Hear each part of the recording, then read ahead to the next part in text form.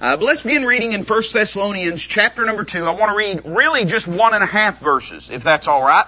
We're going to read verse 13 in the first part of verse number 14, because I want you to notice the work that God did in the church at Thessalonica. Paul says in verse number 13, "For this cause also thank we God without ceasing, because when ye received the word of God, which ye heard of us, ye received it not as the word of men, but as it is in truth the word of God, which effectually worketh also in you that believe. For ye, brethren, became followers of the churches of God, which in Judea are in Christ Jesus." Let's pray together. Lord, we love you and thank you for this opportunity to be in your house. I pray that tonight you would arrest our hearts, adjust our focus, and Lord, that you would apprehend our attention tonight, that Father, we might draw our hearts upon you, that we might ready ourselves for this series of meetings this week. Lord, it is a valuable thing, what we're going to be able to enjoy and experience over this next 5 days. And help us not take for granted what a precious thing it is to be able to sit down each night, be fed the Word of God. Let us reverence it. Let us, Lord, utilize it. And may our hearts be in a right condition to receive it for your glory, for your honor. I pray that you bless the preaching tonight. We ask it in Christ's name. Amen. You know, I want to echo something that I said to the Lord just a moment ago. We're getting ready over the next 5 days, inasmuch as you're willing and committed to be there, and I am willing and committed to be there. We're getting ready to experience something of great value. I think that there is a danger, you know, our church, we have a lot of preaching. Amen? In fact, that runs some people off. Somebody say amen to that. I love a lot of the things that we do around our church. I love the music. I love the fellowship. I love the eating that we do. Amen? I love the activities that take place. I love the camaraderie that exists between our church people. But I've always been committed, ever since I was first voted in, to make preaching the main thing going on at Walridge Baptist Church. I believe that preaching ought to be the main thing. I believe that preaching is the greatest activity that a church undertakes, is the preaching the truth of the Word of God.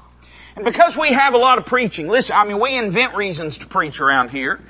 And because of that, I think that as with anything, you know, if they print a bunch of dollars, it sort of devalues the dollar. When you preach a lot, it is easy sometimes, and we live in a day today where, not just in the sense of our church life and culture, but all across the board. I mean, we're just, there's preaching everywhere. You could get on the internet tonight, and between now and next Sunday, watch sermon videos, good sermons, sound sermons, and never take a break between now and next Sunday. We have so much preaching available to us that I think there's a great danger that we take it for granted, and that we not count it a precious thing.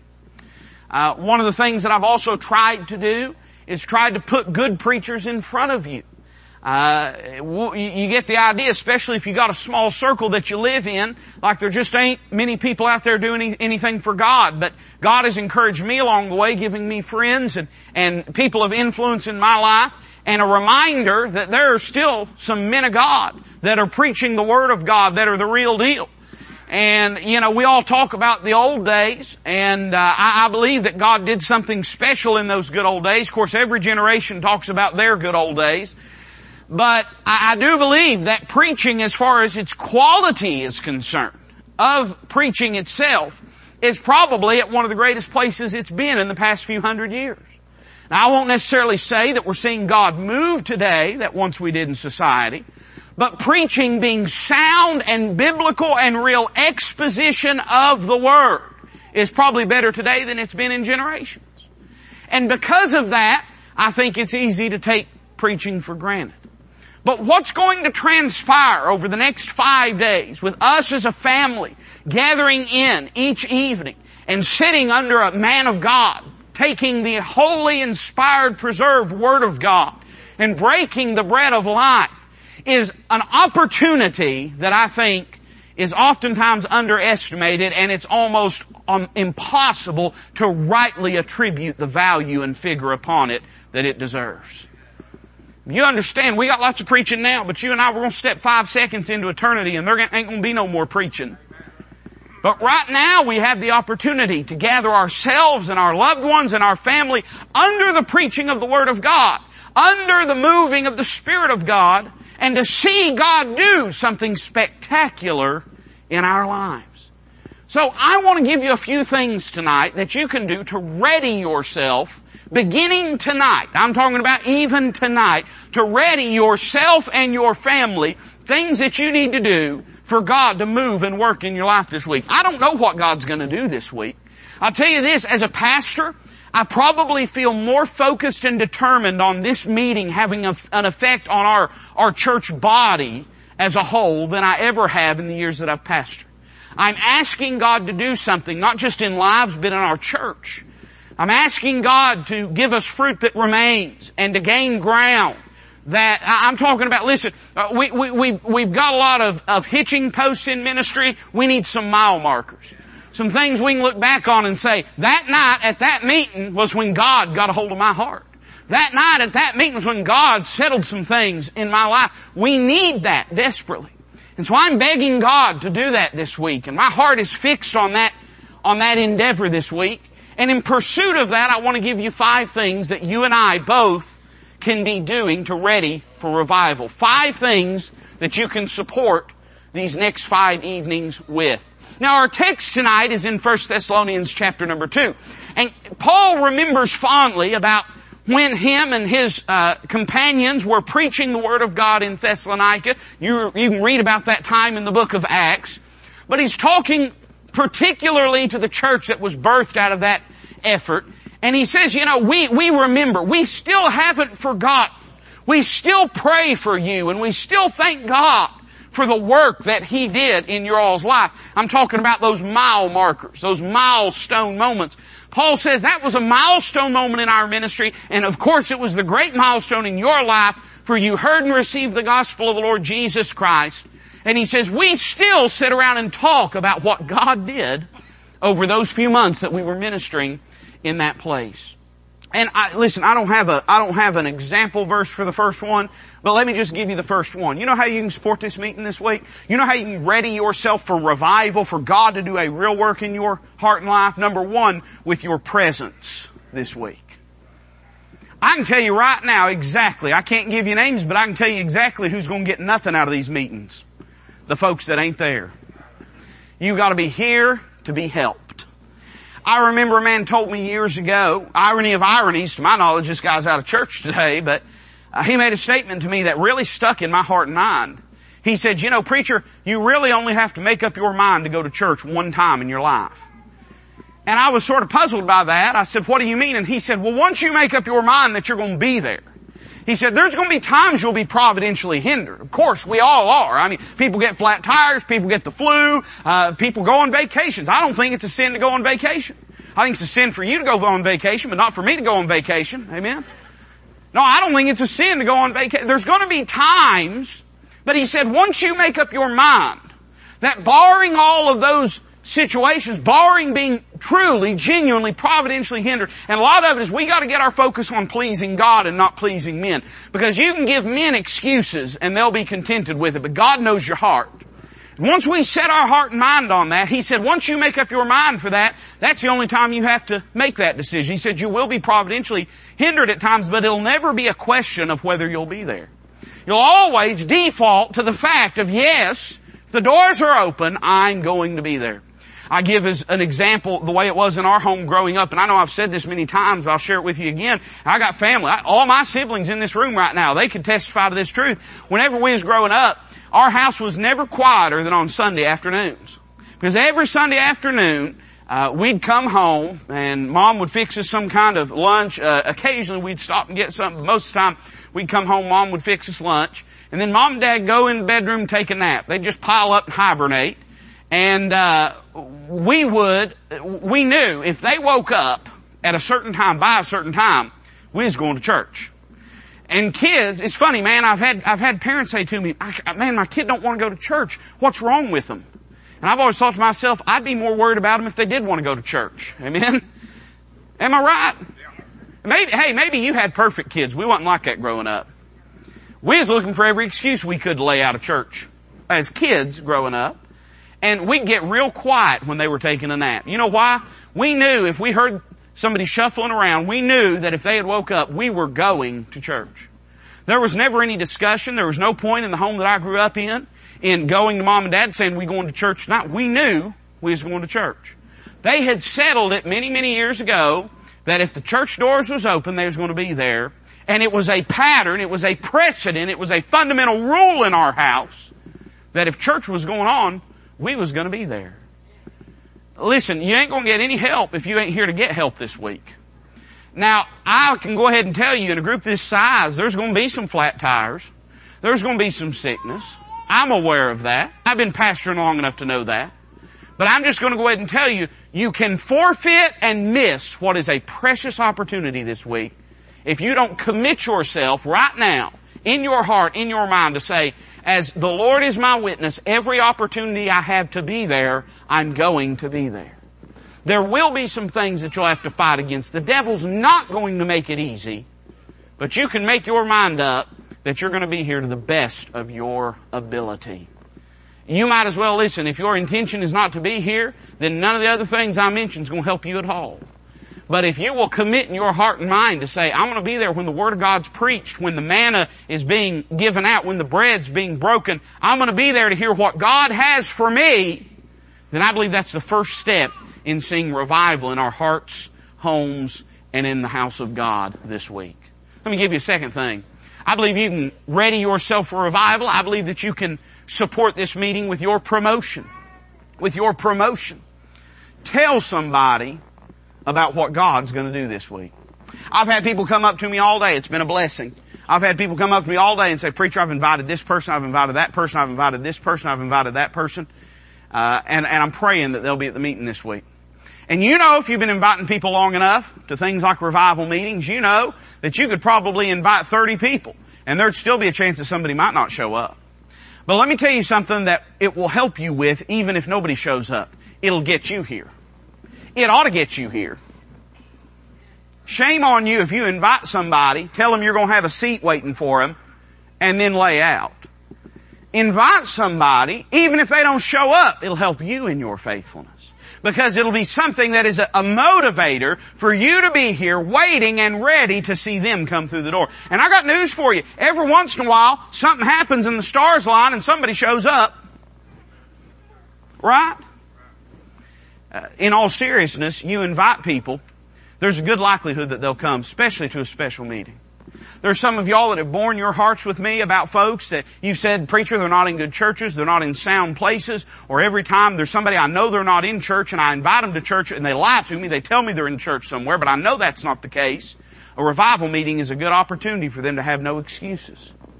Invite people to come and be a part. I gave this little standard here. Invite 3 types of people. Number 1, and everybody ought to commit to do this to the best of their ability. Invite a family member to the meeting this week. Call up a family member. It can be a cousin. It can be a niece or a nephew, an uncle.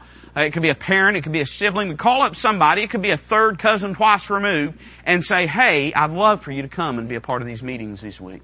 Come, I'll have a spot for you. You can sit right beside me. Nobody's going to ask you to give a speech. Nobody's going to ask you to give money. We just want you to come and enjoy the preaching. Invite a family member. Also invite a friend or coworker. And I guess I'd say for young people, somebody you go to school with. Invite somebody that you know personally that's not kin and tell them, say, I'm going to have a place for you at this meeting. Please come and enjoy this. And then invite a stranger. Find somebody you don't know or barely know. Somebody that you've never invited before. You see, here's the reality. The principle that's true for you is true for them. The people that ain't going to get no help are those that are not here. And those people you're praying for, you say, Preacher, they won't show up. Well, they sure ain't going to show up if they don't know about it. Now, you're right. You may invite them. They may cuss your name. They may slam a door in your face. They may say, get out of here. But you don't know that. Any more than I know 100% for sure that they will come. The only way we're going to find out is if you will get serious enough about what's going to take place this week to be willing to want somebody else to get in on it.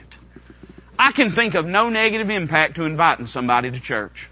And there's not a lot of things we can say that about in life.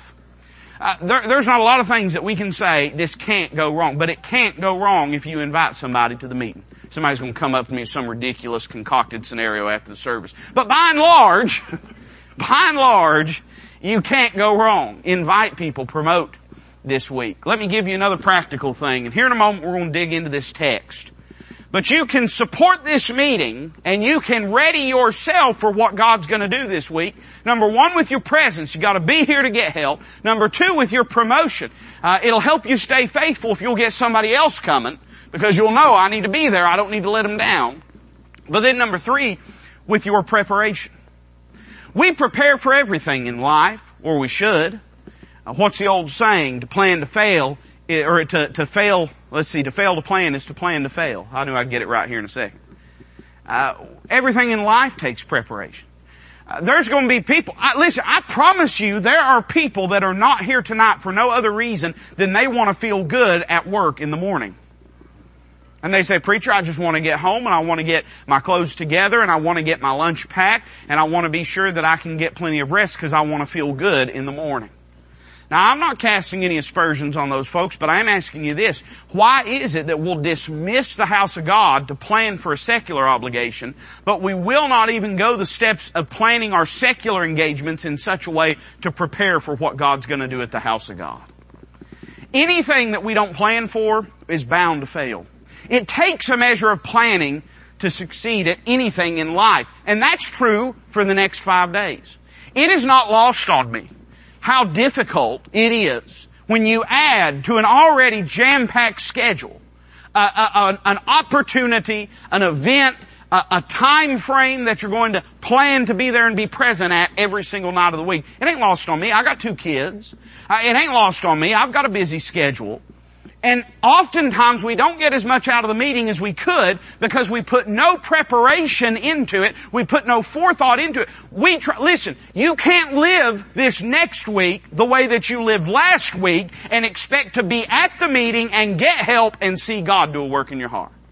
It's going to take some planning. Let me give you a few things. Number one, you need to prepare yourself. Tonight, we sort of put this in shoe leather. Tonight, we're not having our fellowship time after the evening service. And the reason is because I want you to be able to get home, get you some rest, and get up tomorrow and feel good. That way, come 6 o'clock tomorrow night, you're not saying, I'm just absolutely worn slap out. The fact is, there may be some things that you have to forego this week. There may be some activities that you have to do without this week. There may be some leisures that you wanted to take that you have to put off to next week in order to be prepared for the meeting each and every night. To come in with a fresh heart, with a right attitude, with sharp attention. You need to prepare yourself. Get some sleep. Manage whatever schedule you need to manage. And we'll say a word about that in a moment. But make plans to be here and feel good being here. Not only that, you need to, some of y'all are going to laugh when I say this, but you need to try to resist stress this week. You know what happens? I'm being serious when I say this. A lot of folks go into a boiler of a workplace situation. And the temperature's high, the stress is high, everything's going on. And by the time the whistle blows at 4 o'clock, they're so stressed and so worn out that when the moment of decision comes to say, am I going to be at meeting or am I not, they're just absolutely stressed to no end. And they say, I'm just going to go home and I'm going to sit on the couch and I'm going to try to decompress. Now, most of us would resist stress if we could. I'm aware of that. But you need to recognize that the devil's going to be doing everything he can to try to disrupt what God wants to do in your heart and mind this week and in our church life. So take the extra step to try to be sober and be vigilant as to when the devil is trying to spin you up and trying to get you stressed out. Make the meeting your priority this week. Say, preacher, what about work? Work will be there next week. Preacher, what about my obligations? I promise they'll still be there next week. You say, preacher, what about my bills? Well, listen, if they don't show up next week, God bless you, but chances are they'll still be there. What's not going to be happening next week is what's happening this week in this meeting. So prepare yourself. Do what's necessary to keep yourself in the right condition. Number 2, prepare your schedule. Dismiss distractions. It's funny, I don't know why we're this way as human beings, but do you ever at the worst possible time, when your life is the most stressful, when you have the most obligations, all of a sudden get a powerful, obsessive inclination to want to fix things that are not pertinent to the present situation? In other words, when everything's going sideways, when everything's absolutely going crazy in your life, and you got 60 million things going on, you're all of a sudden deciding that this is the week that you've got to paint the porch. This is the week that you've got to organize the pantry. This is the week that you've got to try to go through this or that in your house. It's not an accident that those things happen.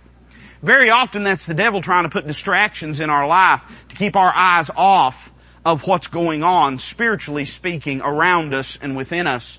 Dismiss those distractions. Don't make this week the week you have to fix or finish or complete everything. Don't all of a sudden impute to yourself a responsibility to take care of everything that's been on your honey-do or hubby-do list for 10 years. Don't say, this is the week it has to be done. Because oftentimes that's one of two things. Either we are genuinely convinced of it, and it's the devil convincing us of it to try to get our eyes off of what's doing, try to get our priorities sideways, or it's us, our flesh, trying to use a reason to cop out what is our responsibility. The priority this week ought to be what God wants to do in your heart and life. Don't schedule things that could conflict with or crowd the meeting. And this is especially true for those of you that are in a workplace where you can schedule meetings and make appointments and stuff. I mean, listen, you understand that you're just tempting fate if you decide you're going to schedule something for 5:45 and meeting starts at 7. Don't decide this is the week. Listen, if you got a doctor's appointment that you could put off and you know it's going to wipe you out, if you go to it this week, maybe you ought to put it off. Not anything pertinent, not anything pressing, not anything that needs to happen this week. Again, there's times we're providentially hindered. But I'm saying, don't construct your schedule in such a way that you know something can very easily crop up to knock you out of being here at what God's going to be doing this week. This is just practical stuff. I told you it was. Some of y'all sitting there saying, well, preacher, I know all this. Well, God bless you. That's good. But for those that might not, go ahead and be sober and vigilant and recognize that the devil's going to try to any and everything this week to stop you. Let me give you some more practical things. Prepare yourself, your schedule, but also prepare your situation. And these are some simple things. You may not have to do all these things, but if you do have to do these things, or if it won't hurt to do these things, you ought to do these things. Let me give you a real simple one. Lay out your clothes. I told you it was going to be practical, didn't I? I ain't got chapter and verse on that, but I have on many occasions in my life been 5 to 10 minutes late because I didn't do it. Lay out your clothes. Make plans. Make sure you got gas in your gas tank. Do whatever it is. Now you say, that's petty. Yeah, the devil's petty. And he'll use those things if he can. Plan out your meals. Some of you ladies, listen, you work hard, and this is going to be a hard week for you because you're still going to be feeding your family. Take some shortcuts. They can live off casserole. Put something in the crock pot. They won't die. Do what it takes to be able to be here and lay the plans out that are necessary. There's probably been a lot of folks that had every intention of being at the meeting, but they said, well, you know, we got home and we were just rushed and the kids hadn't eaten and my husband hadn't eaten and we didn't know what to do, and so we just decided we wouldn't do it tonight. And then you've missed a blessing that you're never going to get back. You've missed a sermon that you're never going to hear. You say, preacher, I can get a CD. It ain't the same. You know it and I know it. So, listen, plan out your meals. This is a good one for us people with kids. Give your kids naps. I understand when you got kids are crazy. Kids don't have any rhyme or reason. Me and my wife were reading an article yesterday. She saw it and she sent it to me, and we've told everybody we know that has kids just because we want them to know there is light at the end of the tunnel. But we read this article, said that latest studies reveal that it takes 6 years after you've had a child for your sleep to get caught up and your sleep patterns to get back to normal. I get it. I promise. I could go through my sob story about how little sleep that I get every time that the baby cries. My wife's getting up out of bed and waking me up and no. Go in there and tend to the baby. Baby just crying. I say, honey, take that baby in the basement where I can't hear it. It's hard on these ladies. That's the truth. I'm serious when I say that. They work hard. And there is, to some greater or lesser degree, it's difficult even on the fathers too. Give your kids naps. You and I both know that when a kid don't have a nap, they ain't fit for nothing but to be put in a bucket with a lid on top of it. And so go out of your way, be extra rigid with it. Stay ahead in your work. If you know that you're not diligent in your work, then don't allow your work to creep up on you in such a way that you're going to wind up having to stay over 2 hours. Now here, I could give you 60 other things. But you know what it boils down to? Plan. prepare your situation such to facilitate being here, being present at the meeting. Don't just stumble blindly into it and then be shocked when things don't work out. Instead, take the precautions, take the necessary measures to make sure you can be here. Let me give you a fourth thing. Not only with your presence, with your promotion, with your preparation, but with your perceptiveness. And here we get particularly into our text. Paul says that he remembered a few things about the way that the Thessalonians responded, the way they reacted to the Word of God. Notice what he says in verse 13. For this cause also thank we God without ceasing, because when ye received the Word of God, which ye heard of us, ye received it not as the word of men, but as it is in truth the Word of God, which effectually worketh also in you that believe. So, you've put everything aside, you've made it to the house of God, you got clothes on the kids, you got food in their bellies, you've fought the rain, you've fought the traffic, you've fought all the obstacles you've got here, you plop down in your seat and you say, preacher, now what? Well, there's going to be a man of God take the Word of God and open it. He's going to turn to a text, he's going to read it, and then he's going to begin to expound the truth of it. And when that happens, you need to do four things. Number one, you need to receive the Word of God. Now, it's interesting, that word receive, it means to associate with oneself. And we might say it this way, you ain't receiving the Word of God if your focus is on somebody else. Instead, when you say, Lord, what are you saying to me in this message? That's receiving the Word of God. There's been a lot of folks dry up and die on the vine because they thought God was trying to fix everybody's problems and everybody's flaws but their own. And when the Word of God was preached, all they could do was think about who ought to be here, who's not here, who should be listening, who should be in the altar. And after it was all said and done, it was them God was dealing with. When you hear the preacher preach this week, ask yourself this question with every point, with every illustration, with every scripture. Ask yourself, Lord, what are you saying to me? Not to everybody else, to me. Revival begins with me. Begins with me. Not me as the pastor, meaning revival in my life, my home begins with me.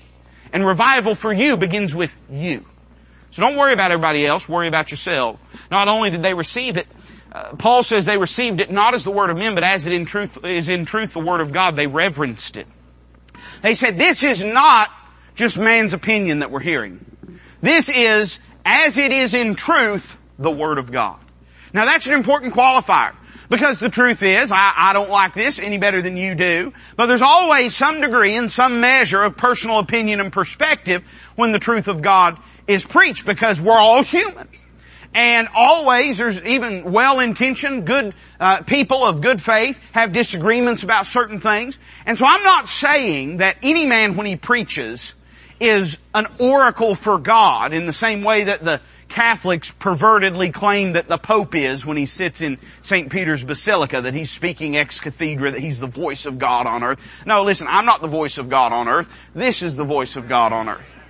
But when I preach, or when the preacher preaches this week, or when you ever hear the Word of God preached, when it is in truth, as it is in truth, receive it as the Word of God.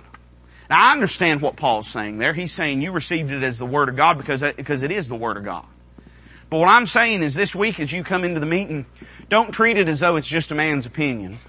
Don't treat it as though it's just, sometimes I fear that even God's people treat a preacher like a carnival barker, just somebody coming through peddling something. We wouldn't say that, but oftentimes when he starts hitting on our sacred cows, then all of a sudden we get real cynical. All of a sudden we become theologians when he says something that gets in our business. Then all of a sudden we become theologians and we want to take issue with things. But I'm saying if you'll come in this week recognizing that God has every intention of using this man in our church life to preach the truth of God to you and to I, and we'll receive it not merely as, well, there's a guest preacher and he's up and he's doing a good job and I've never thought of it that way, but to say, Lord, you're dealing with me this week. What do you have for me this week? I can tell you this right now. Our church for years now, probably always, but definitely for years now, I've always been proud of the attendance that we've had in special meetings. I hope that's true again this year. I expect that it will be. I've always been encouraged and blessed and proud of the attendance that we have. But I tell you this, a church would never have to worry about an attendance issue at a special meeting if everybody believed they was going to come in and hear from God. If you believed that God was going to be waiting at 3020 Wall Ridge Road at 7 p.m. every night, I promise you'd be here. Well, the fact is He is. The truth of the Word of God is going to be here. Reverence it.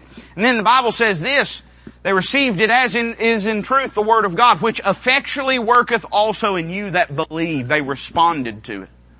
They believed. And when they believed, the Word of God effectually worked in them. I'll tell you this is a miraculous book, but it does not work by osmosis. The truth of God's Word, it ain't contagious. You've got to get in it, you've got to receive it, you've got to apply it if you want to see God work in your heart and life. You've got to respond to it. I hope, listen, if this preacher comes in for 5 straight days and God don't deal with me over something, something's wrong. And we'll probably never have him back again. I'm being honest. If I could sit through 5, 7 hours, however much it'll be, of preaching, and God not deal with me, God not convict me, God not point something out to me, then something's wrong. I anticipate God to deal with me this week. And because of that, I have a responsibility to respond to that. And I trust God's going to deal with you this week. There ain't none of us have arrived. None of us have apprehended. None of us is perfect. God's going to do a work in our lives this week. And when He does, you and I have a responsibility to respond to it. I read the beginning of verse number 14. I want to read it again to you. And I stopped here because Paul then goes on to talk about a greater, broader topic would be the way to say it. But he says about the church at Thessalonica, he says, "For ye, brethren, became followers of the churches of God which are in Judea in Christ Jesus." You became followers of the churches of God in Judea, which in Judea are in Christ Jesus. I hate mowing the yard. One of the things I'm angriest about right now in my life is that my grass is already starting to grow. It's getting ready to get down cold. I'm talking about snow cold, and I got grass that needs to be mowed. And just as a matter of pure principle, I refuse to do it. I hate mowing. Most women will tell you that of all their household chores, they probably either hate dishes or laundry the most. You know why that is? Because it never ends. I'll say this, man. You ladies, you got it worse than we do. We at least get to quit mowing for like 4 months out of the year. You don't get to quit folding laundry or doing dishes. And it just feels relentless. It feels like it never, ever ends. And because of that, it can get quite discouraging. I feel like a lot of times, the problem in our attitude and perspective towards revival is we view it like God's going to recharge our batteries. That's a wrong attitude to have. The idea is not that God's going to recharge our batteries. Now, I hope you get refreshed this week. I hope that God gives you encouragement this week. But I'm not just asking for God to recharge our batteries. I'm asking for God to revolutionize who and what we are. I don't just want fruit. I want fruit that remains. The church at Thessalonica, they remained in the Word of God. I told you earlier, we need milestones in our life. And that's what this was for them. Paul, many years later, is looking back and saying, yep, it was real. You know how it was real? Because, you know how I know it was real? Because you stuck to it. Because these many years later, you're still following. We ought to be giving things to God this week that we don't take back. Now, I understand we all have an inclination. We're all like the Old Testament nation of Israel. We're bent towards backsliding. I know that. But it ought to be that God does some fresh things in our heart and mind this week. It ought to be that God does some lasting things in our heart and life this week. There ought to be some things that remain. The only way that's going to happen is if we remain in that truth, if we continue to walk in that truth. If all you're coming for is an exciting meeting, then listen, you're looking for the, how do I say this? You're looking for the lowest part of the meeting. If all you're coming for is good singing and shouting and a good bubbly spirit and excitement, you're coming for the most common, lowest aspect of the meeting. I'm not saying that stuff's not valuable. I'm not saying I don't enjoy it. But I'm saying you're missing what is the greater thing that God is offering us this week, which is truth that is going to change our life. Let me give you one final thing and I'm done tonight. We need to ready ourselves for revival. And we need to support this meeting with our presence, our promotion, our preparation, our perceptiveness. And probably everybody in this room, knowing it's my last point, could say it with me, with prayer. With prayer. Wonder how many things that we pray about. Probably, if we were to make a list between the troubling things we're praying about and the exciting things we're praying about, most of us, our list of troubling things would be double or triple or quadruple our list of exciting things. Most of the time we're moved to prayer when we're in a moment of distress. And that's a sad indictment on our lack of faith in prayer. Anything that is of any import in life, and I hope this is true for you, I hope when you went to buy your house you prayed about it. Hope when you went to buy your car you prayed about it. I hope that when you went to marry your spouse you prayed about it. I hope all of these were things met with prayer. They should be. They're important things. But isn't it funny how we will meet the temporal matters of life with prayer? But what God endeavors to do over these next few days, very often we'll neglect to pray for. I didn't write this down, but I think it'd be a good thing if you set aside a time each day to pray. To pray. To pray for several things. Number one, you need to pray for yourself. That's where it starts. You know that. I know that. If God doesn't begin in me, He's not going to be able to do anything through me. And except we as a church, each individually say, Lord, begin in me. This is something where maybe I break with some of the brethren. I believe in prayer meetings. I believe in praying, and I'm going to say a word about it here in a moment. I believe in praying for God to do a work in our body collective. But I believe the key to true revival is not for us all to get together collectively as a church and to say, Lord, do something in Walridge. But it's for us, and we can do it together, we can do it separate, but it's for every one of us to commit personally to say, Lord, do something in me. Because Walridge is us. It's not the building, it's not the block, it's not the drywall, it's not the stud, it's not the shingles. What Walridge is us. We're a local, called out assembly of believers. And if we'll begin individually, every one of us committing, Lord, I can't make anyone else do anything, but God, I'm going to purpose that I'm going to ask you to do something real in my heart this week. I believe if every one of us would commit to that, that's the path to revival.